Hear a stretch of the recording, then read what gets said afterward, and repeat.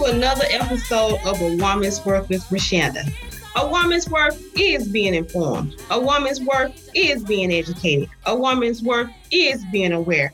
A woman's worth is knowing how to prevent disease and have optimal health. Welcome, listeners, to another episode of A Woman's Worth. Today on the show, we have two African-American women medical doctors in the field of HIV, Dr. Pam Foster and Dr. Barber-Owens, to talk to us about HIV and the impact of COVID. Welcome to the show, Dr. Foster and Dr. Owens. Thank you. Thank you. Great to be here with my sister physician. Yes, I'm loving it. Yeah. And I'm sure our listeners are going to love it too, because they get an opportunity to listen to African-American women. This show is about African-American women and HIV. So they get a chance to talk to to hear from two African-American women physicians. Yes. That's working in the field of HIV. So this is exciting. So I'm excited that our listeners get a chance to hear from you all and to talk about HIV and what's really going on right now with COVID. So thank you so much for joining us. So Dr. Foster, Dr. Owens, you choose who want to go first to tell our listeners about your background and the work you do in HIV. Go ahead, Dr. Owens. My name is Dr. Marguerite Barber-Owens. I am a physician with medical advocacy and outreach, nicknamed MAO, in Montgomery, Alabama. I have been there since 2014, and I've been the assistant medical officer for the past probably 4 or 5 years, something like that. Prior to that, I was in private practice for 24 and a half years in Montgomery. And so I think what I bring to MAO is that internal medicine background, because we try to treat patients as whole people and not just HIV. And then I am African-American and a female, and I think that as a unique perspective as a provider, because some things I could just understand just a little bit better than someone else who might not have gone through the same lived experiences. So I'm excited to be here. Dr. Pam Foster I've known her. She's my soror, she's my friend, and she's my colleague. And I admire a whole lot of things. I think the first time I met her was when she was talking about the Black church and the work she did with that. And I just think that's so awesome. So that's me.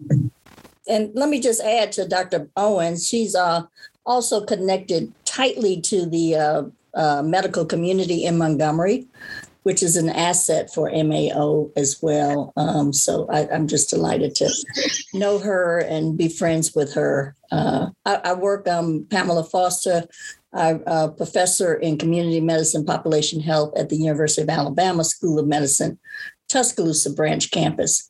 So like Dr. Owens said, I'm more of a researcher. I've been doing HIV research even before I got to Alabama. And my main area is stigma in the community around HIV, particularly the church. One of my first studies, we found that church leaders had a lot of stigma around HIV. So I've been really working to try to decrease that stigma and increase HIV education. So just delighted to be here for the show, Rashonda. And I must say also, me and my husband have a nonprofit, AfroAm South, which is really the sponsor of this radio show. We were delighted to get a grant ending the HIV epidemic from CDC. So this is part of all of that. Is a part of the show. So I'm delighted to be here as well. Yes, thank you, Dr. Owens, and thank you, Dr. Foster. And yes, this show is funded by the Alabama Department of Public Health HIV/AIDS Division, and to provide HIV education and awareness for African American women. And so before we move into talking about HIV and the impact of COVID, we want to remember Dr. Jefferson Underwood III. He passed recently, and he served Montgomery as a physician for over 40 years. And want to offer our condolences to his family, and just want to thank him for all the service that he did to Montgomery. And he served not only Montgomery, though, he served the state of Alabama. Right. He really did do a lot. I think he was the first African-American president of the Medical Association of the state of Alabama. Mm-hmm. And so that speaks volumes for him and all he did. And so I was thinking when Dr. Pam was saying how she has met stigma in the church, I am always amazed of how much stigma there is in the medical community. Mm-hmm, mm-hmm. But Dr. Underwood was a supporter of ours and helped our patients in many, many ways that will probably never be known. But yeah, and I didn't know him personally. He is a Meharry alum. Yes. I'm also a Meharry alum, so I knew him through that connection.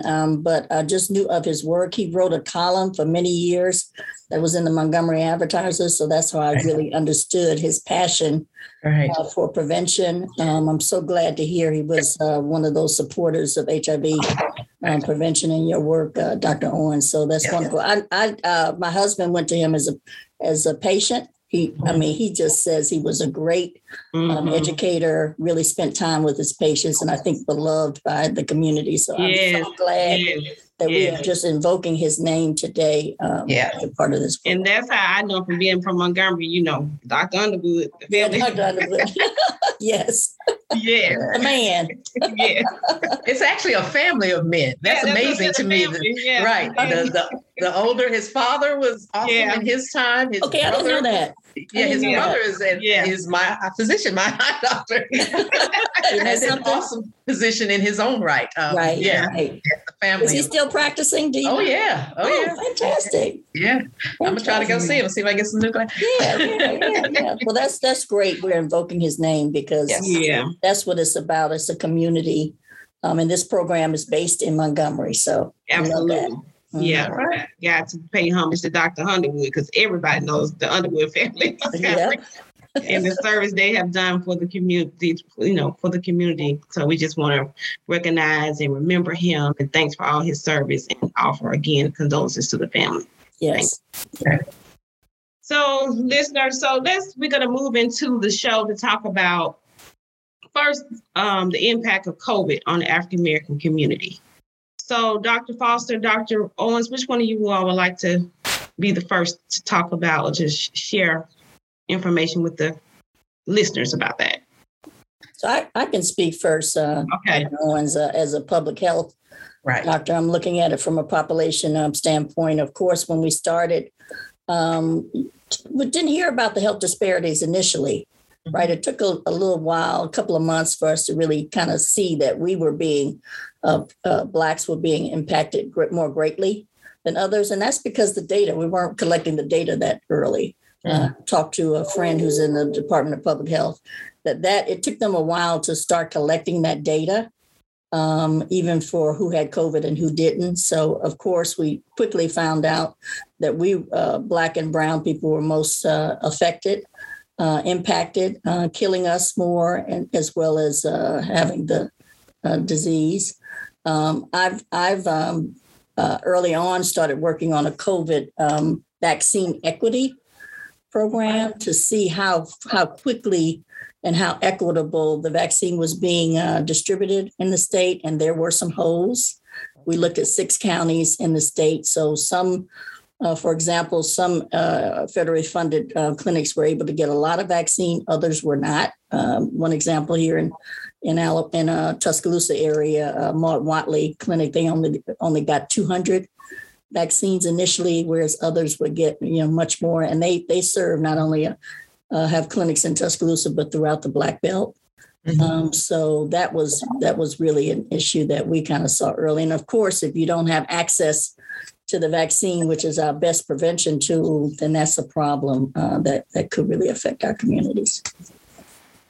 And I think the other part for me is not only the inequalities of the vaccine, the inequalities of how we were being infected and affected, but all the other health disparities were even magnified even more in this time period. And those became to people who may not have seen them. Even a blind man wouldn't have been able to see them at this point. So if you can't get to the doctor, if you can't take off from your job, if you can't have somebody who can watch your children at that time, all of those health disparities, if you don't understand the need to get the vaccine, all of that. If I am always amazed, not only about the problems with stigma for HIV among our medical community, but I'm also amazed when I hear a patient come in and said, my primary doctor says I don't need to get the vaccine. Yeah, it is.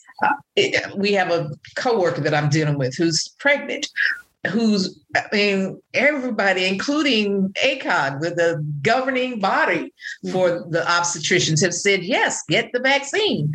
And as of 2 weeks ago, he told, oh, no, you're young, you're healthy, you'll be all right. Wow. But we're just in a different time period. And if you want to say that a year ago, okay, but the data's there, and we got a new strain that doesn't care. Doesn't care at all. Delta does not care that you're pregnant. It just doesn't care that you're young and healthy. And so it takes no prisoners, and we need to be educating, and we need to get the education from people who know what's going on. Yeah, and Dr. Owens makes a great point about the information is coming so fast. Yeah. For example, with the pregnant women, we didn't really know because the pregnant women weren't involved in the initial trials. But what they did find was some women, there were about 8 women who were in the trials who were pregnant, who had no adverse effects from the vaccine. So slowly that information sort of got out that if you weigh the risk and the benefits, that if you're pregnant, it's probably better to have the slight risk of a vaccine rather than have COVID in your pregnancy. That information slowly got out. And like Dr. Owens said, the obstetrician organization said, yes, it is safe to get it. But relaying that information to the other primary care providers and also to the public needs to really be informed, and how they get informed in this short period of time with information changing constantly. Now, first it was no mask, now it is mask. The risk and benefits. And so we're really challenged, like Dr. Owens said, where we already had health disparity issues and health literacy issues. We're having to really it's being magnified now with this pandemic. So we've got a lot of work to do, don't we? And then it's the changing, just like you said. Right. So what we say on September 11th, of September may change. Yeah, that's right. So we got to keep up with it. That's right. And so the question is, where do people get their information? Absolutely. I mean, a lot of people get it from the news, from radio programs, or social media, health shows, health or internet. They might go on the, say, okay, I need to know what's going on. What does CDC have to say? Right. And they may go on there and read it. But most people don't fit into those categories. Nowadays, a lot of people don't read the paper. They don't watch TV, news programs.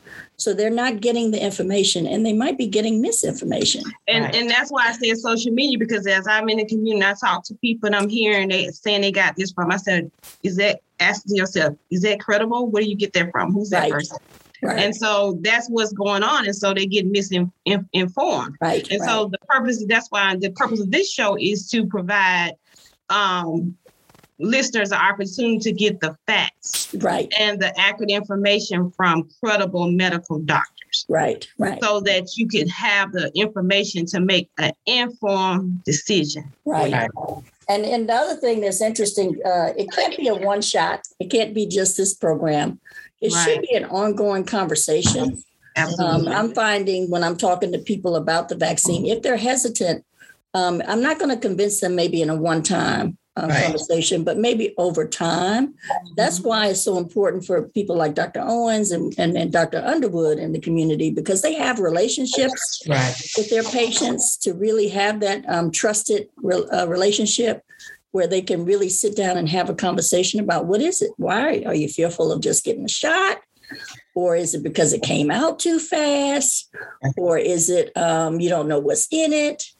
And so maybe that's some of the education that we can do. And we probably should talk about maybe even now to really kind of dispel some of those myths. So that your cousin told you that you're going to get the mark of the beast is not really a scientific kind of argument there that we need to dispel, but I hear it so much. Right. And one of the young ladies bought me a printed 10-page article on why this is going to be the mark of the beast. Wow. I was like, okay, let's go to the Word of God and let's look at that. Yes. That's not exactly what it says. Let's look at that.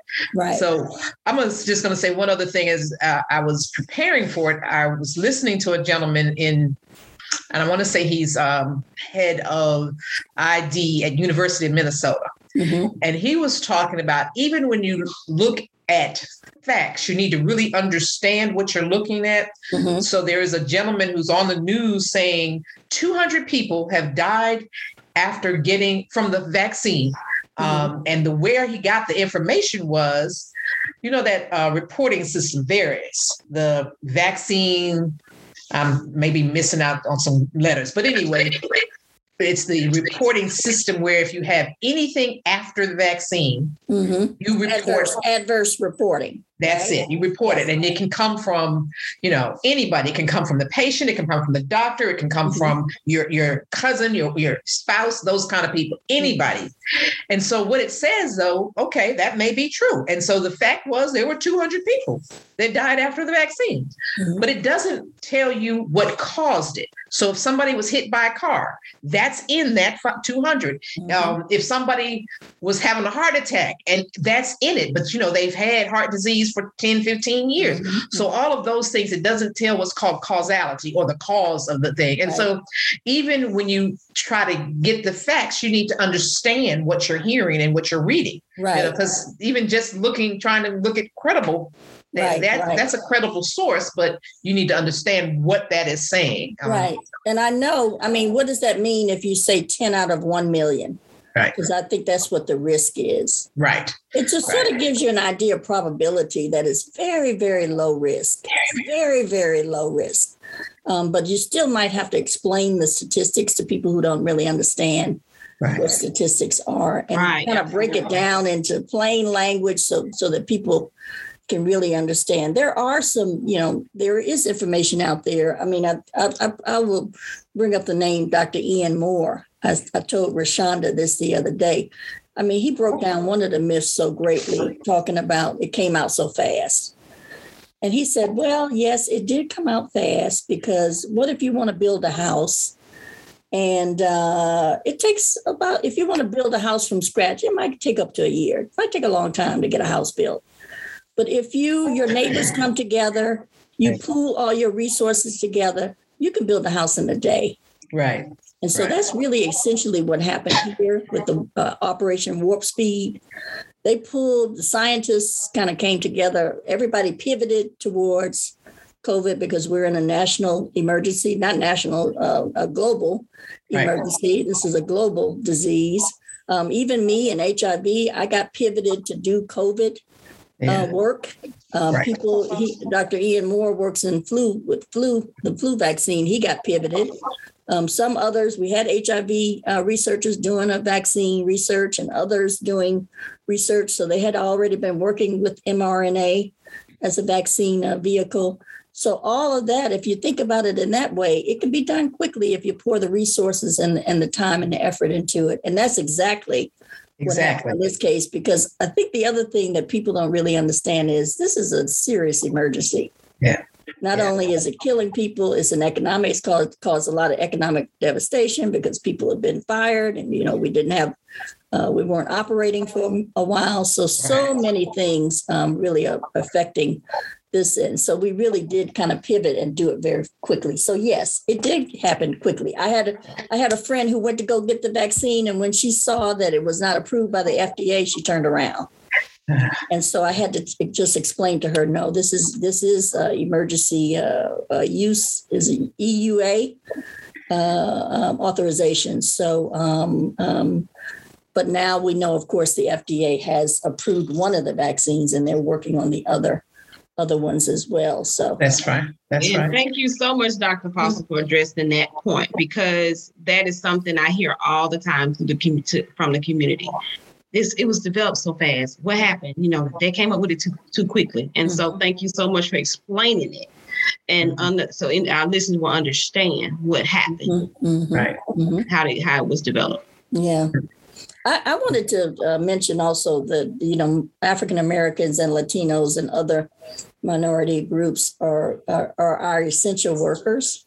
Yeah. So the impact of them being really unsafe for a while before we even had the vaccine might have impacted some of the disparities that we saw. Of course, we knew the mask, and when they first said put on a mask, I was like, that's kind of dumb.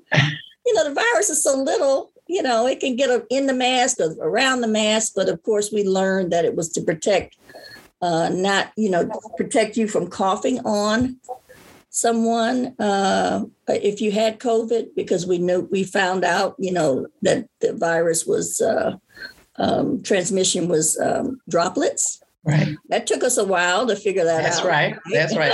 So because we were all washing out our mail before it came in, right, scrubbing down the bags, and sanitizing it, is a part of it, but also the way it's transmitted, and that's why we wear the mask, so that the person who might be COVID, because you don't even know. Right. It took us a while to figure out how long the transmission period was, and you could be walking around with it and you don't know you have it.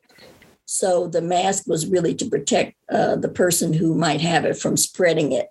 Right. Then we went from 6 feet, and then we went to 12 feet. Then we went back to 6 feet, and then maybe, it's good. So it's changing, but people do have to understand the concept of how it spread, how long it lasts, what to do with the isolation, go get tested if you have symptoms, so that you die. You could die if you don't really take care of just the isolation and some of the medicines, which is ongoing. We just opened up a monoclonal antibody clinic.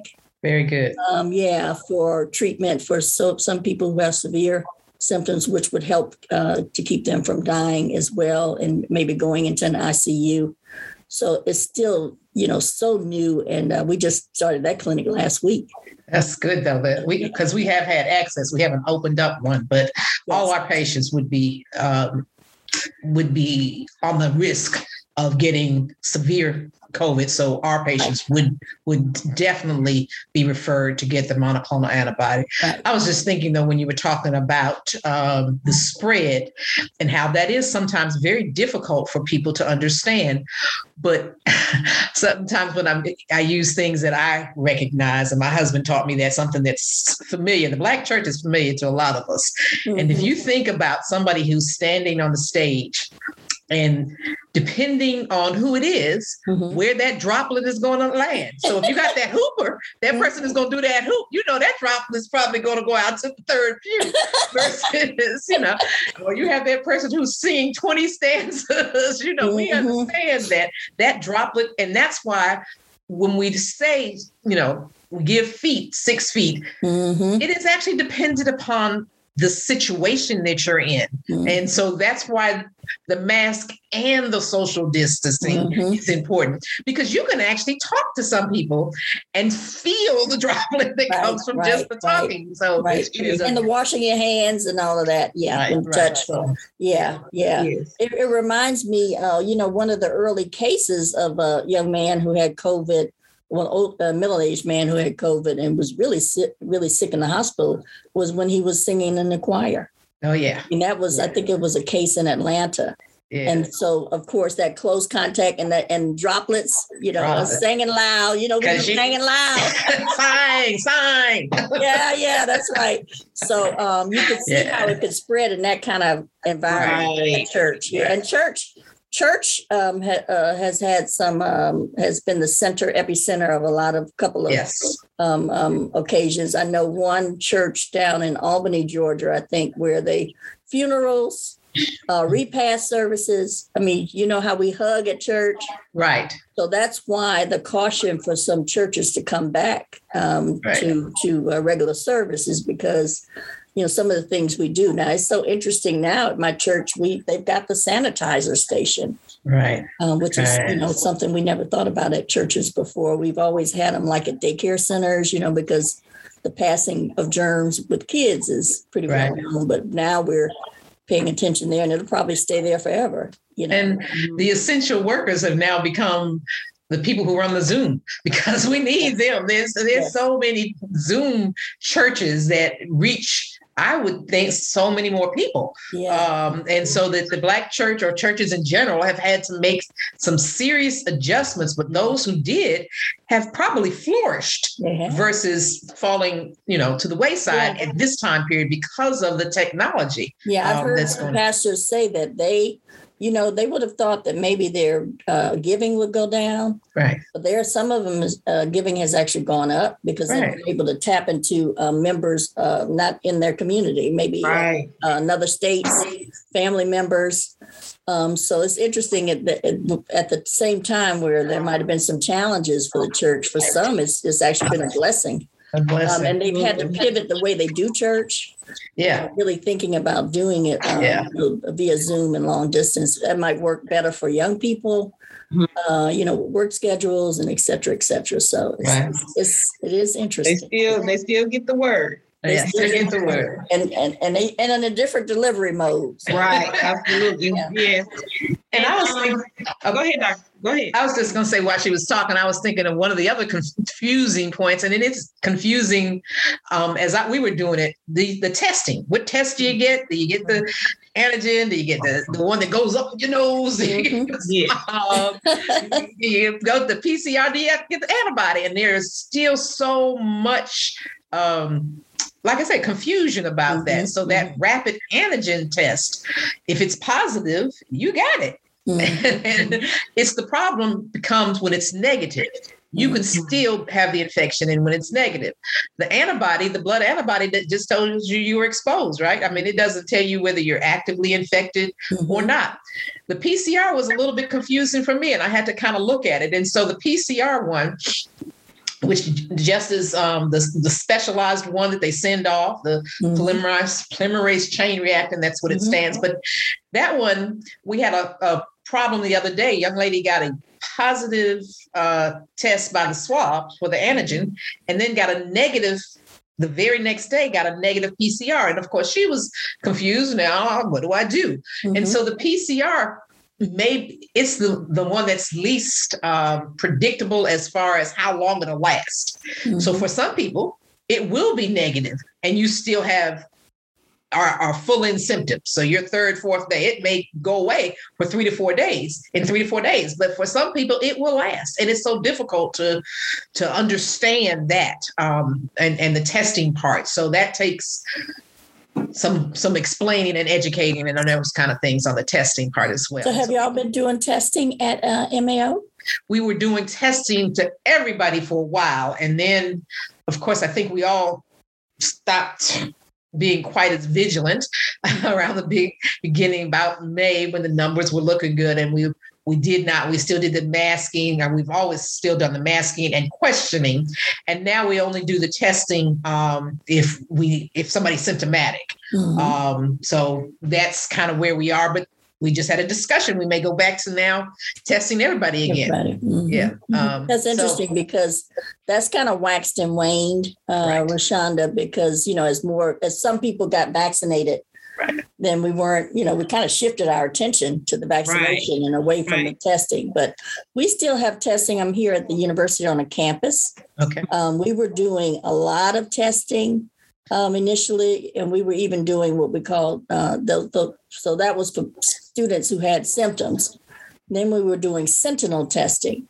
So we were going into high-risk areas, which is really your sorority houses, fraternity houses on campus, and just doing some spot testing. And we would get some positives there. They've stopped the sentinel testing. And of course, we still are open for just testing when people have symptoms. Okay. But of course, a lot of attention on the vaccination, on getting the vaccine. It's not mandatory here on our campus, but a lot of incentives to really encourage people to get vaccinated. And Dr. Foster and Dr. Owens, before I get into, because that was definitely what I want to talk about, the vaccine, but before I get into the vaccine, I want to ask Dr. Owens, and she talked earlier about risk for HIV patients, HIV positive patients. So COVID-19, talk to the listeners about COVID-19 and the risk it poses for individuals living with HIV. So there's a couple of ways you can look at it. So patients who get, well, and I will tell you, this was an ongoing kind of changing science as well. Because the first few months, there was some study in Spain that said, patients with HIV don't really get as bad COVID. But that has been proven over and over again, that if patients with HIV do get COVID, that they tend to be much sicker, they tend to be in the ICU more, and their mortality, their death rate is higher. So we do know that. The other thing is patients with HIV tend to have a higher risk for other comorbidities, so other diseases that would make you even at a higher risk for COVID. So diabetes is higher percentage-wise, risk-wise in HIV patients. Our patients are living longer, so there are more older patients now as well. So there are all kinds of things that would put you at a higher risk because you have HIV. And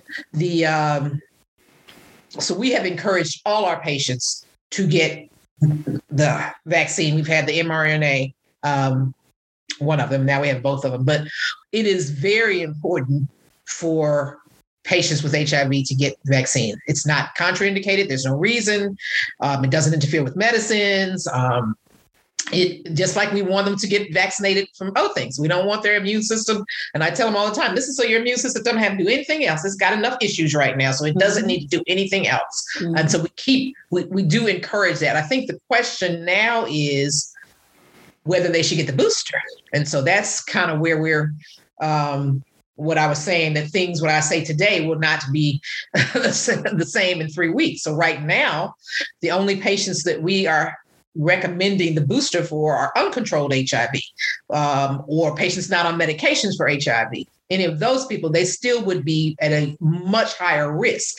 But if you have controlled HIV and you're taking your medicine, at this point, as of September 11th, you really don't qualify for the booster. But come back and see me at the end of September. That'll probably change. And that's kind of where the science, I think, is going on that piece. But yeah.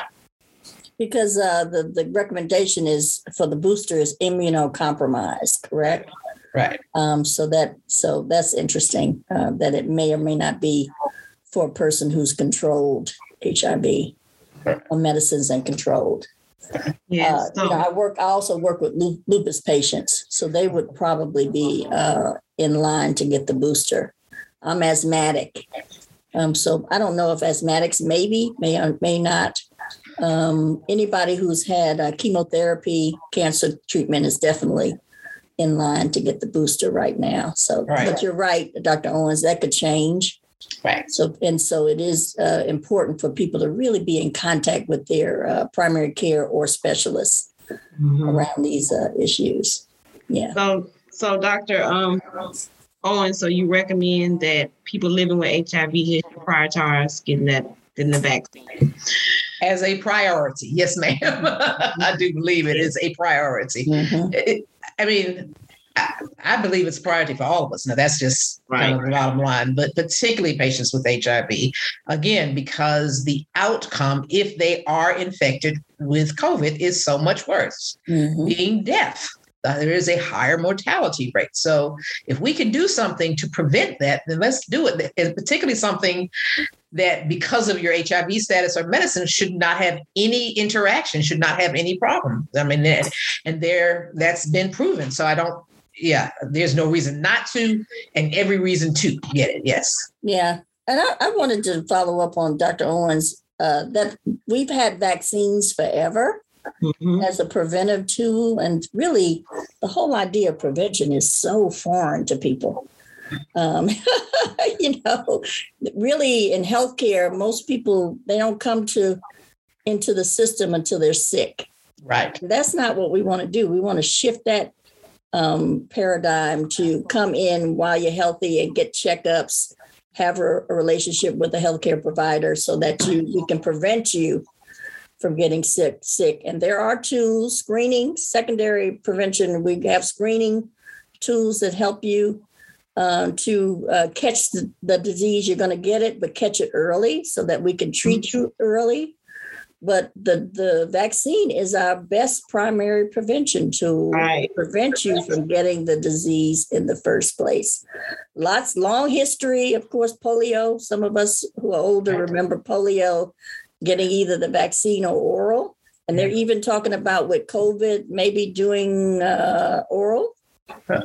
Hearing vaccine orally for people who are afraid of getting shots. So that might be or nasal. Maybe it's nasal or oral, one of the other, so that you don't have to get a shot.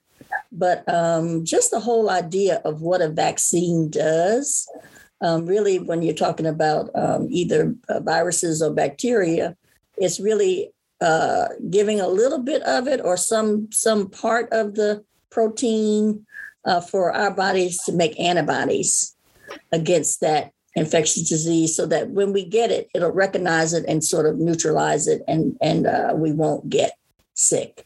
Right. So that's just sort of a general principle. It's a little more complicated than that, of course. But I heard a young doc do a talk on it, and she said it's something for the young people, so I had to kind of figure it out. But it's like Snapchat.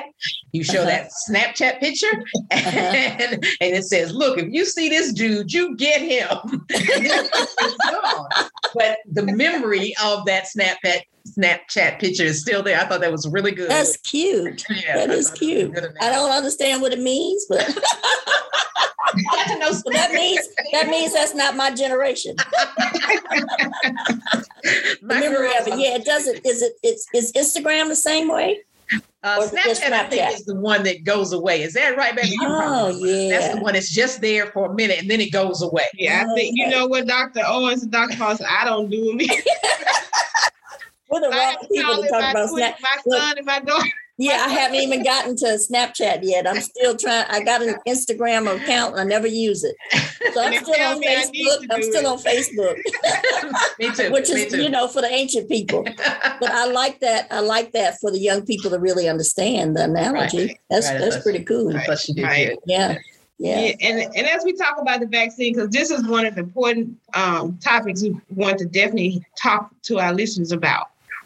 The vaccines, the safety of the vaccines, and the confidence of the vaccine. Mm-hmm. So, I love that term, vaccine confidence, because we've been hearing vaccine hesitancy. Yeah, and we want to kind of flip it so that people are confident about the vaccine. Because the study I was talking about, Communivax, where we were talking about the vaccine rollout. We've interviewed a couple of clients, and they have gotten the vaccine even though they were hesitant.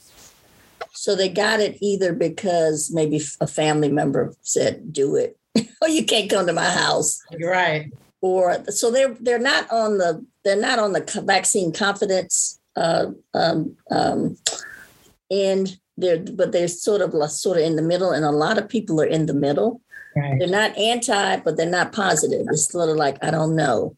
Right. I'm sort of in the middle. And so I love if we can even move them, even if they got it, move them to the confidence scale, because then that will help maybe influence some others. They can tell others that they got it. Right. Talk about people. I know people are talking about their side effects, which everybody's side effects are different from getting the vaccine. Yeah. I don't know, Dr. Owens, have they talked in the clinics, some of your patients, what some of their side effects are? Yeah, I tell you that most of our patients have had very little or no side effects. I always give them, when I'm talking, my story that I did get the vaccine. And the first night I got it, I was just so relieved. I had not had a glass of wine in a year, and I had a glass of wine, and I slept like a baby. And that was so. I don't know if it was the vaccine or the wine. or the wine. That is a side effect. Uh-huh. But we've had some people who have aches, that kind of thing. After for about 24 hours at the most, it lasts and it goes away. So we've had some folks have had that. Not a lot, but particularly seen a little bit more in the younger. Us older folks probably don't have quite as much. But even that, it goes away. And I keep kind of comparing, okay, so you get that for 24 hours and you're going about your business. This you have COVID and your chances of having problems, and long haulers COVID is a whole another thing. I mean, right. So you have people who, one of the arguments I always hear is most people get COVID and recover. And that's absolutely true. That's absolutely true. Then when you look at the numbers, most people will go on. But what does recovery look like is one question. And recovery may look like you still have some symptoms. You still have a little tiredness and shortness of breath and cough or memory, which would be devastating for a lot of us. My memory already at 64, I'm trying to fight with. So I don't want anything else that's going to mess with my memory. And it may last for months. And so they talk about side effects being some people from the vaccine. There have been a couple of reported cases of heart problems. But when you look at COVID, there are lots of folks who also have that as a consequence of the infection. So more from the infection than the vaccine. It's just like you got to weigh these things. The confidence, particularly for Black people, we got to talk about Tuskegee. That always comes up. It has really not a lot to do, but I understand. I'm not from this area, but one of my first patients that I saw when I first came here in 85 was in that Tuskegee experiment. So I understand it is, particularly in this area, a big deal, but that is a time where there was treatment known and it was withheld. This is not the same thing. We are giving you something that we know works and we're not withholding it. And if we really wanted to kill off the Black race, we just not do anything. Because we are the ones that are dying from it. So that for me didn't hold up. You've already addressed how fast it is or how fast it was. And I totally agree. You put enough money and manpower behind it and you can do a whole lot of stuff in this world. I'm glad you addressed the long haulers because that is an issue. We still don't know because we're still early in the pandemic. So the long-term effects for some people are somewhat devastating, but it's a small percentage. Most people, like you said, do recover quickly.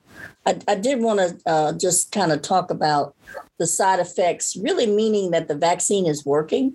So remember, you have the vaccine and it means your immune system is boosting, getting ready to remember, making antibodies and remembering it if you get the COVID.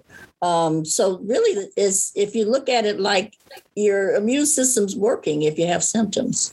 And like Dr. Owens said, because we're older, our immune systems are a little bit more suppressed. So we may not have as many symptoms as a younger person whose immune system might be working a lot better. But if you think about it as, the vaccine's working. And it should only be for 1 day, 2 days, maybe at the most. I had the vaccine as well. And the first time I had no symptoms. The first dose, I had no symptoms. The second dose, a little bit more. But I just kind of pressed through 1 day. Bill, my husband, had the same time. And he was out all day. But he's retired, so he can do that. But but if you think about it, the vaccine is working and making the immune system work. And just for a short, just a little bit of discomfort for a short amount of time. So much better than having COVID. So much. Dr. Pam, I wanted to ask you something, and I know we're almost at the end, but pertaining to HIV. So I've read the studies and they say that there were people in the study who were HIV positive and did fine. And those studies are ongoing and out to come out. So that's fine.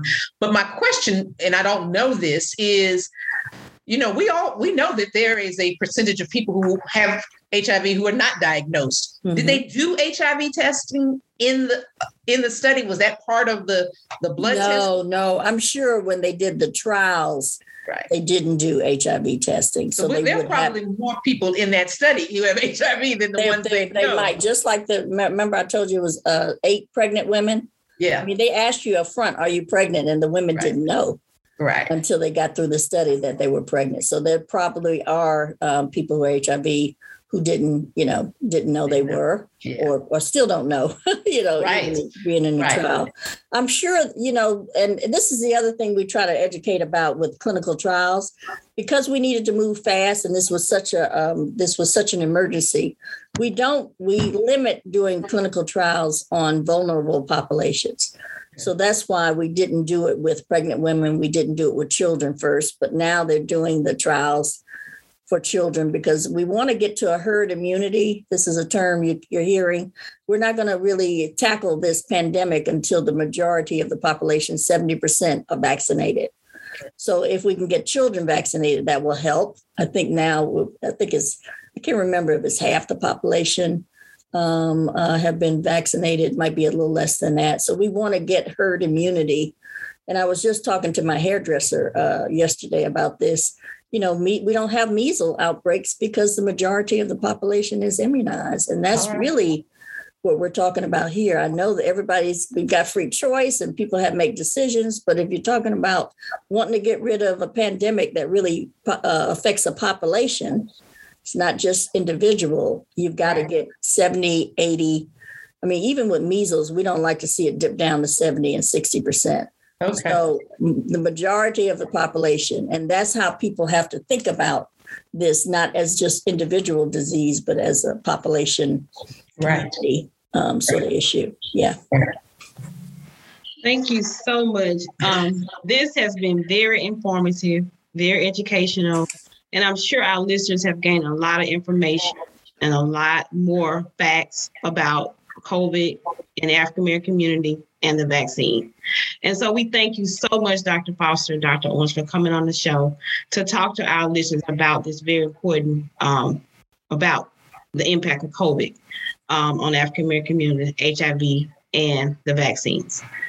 So again, thank you so much, listeners, for coming to listen to another episode of A Woman's Worth. Remember, a woman's worth is being informed. A woman's worth is being educated. A woman's worth is being aware. A woman's worth is knowing how to prevent disease and have optimal health. Again, thank you for another episode of A Woman's Worth, and we'll see you next time. Thank you. Thank you.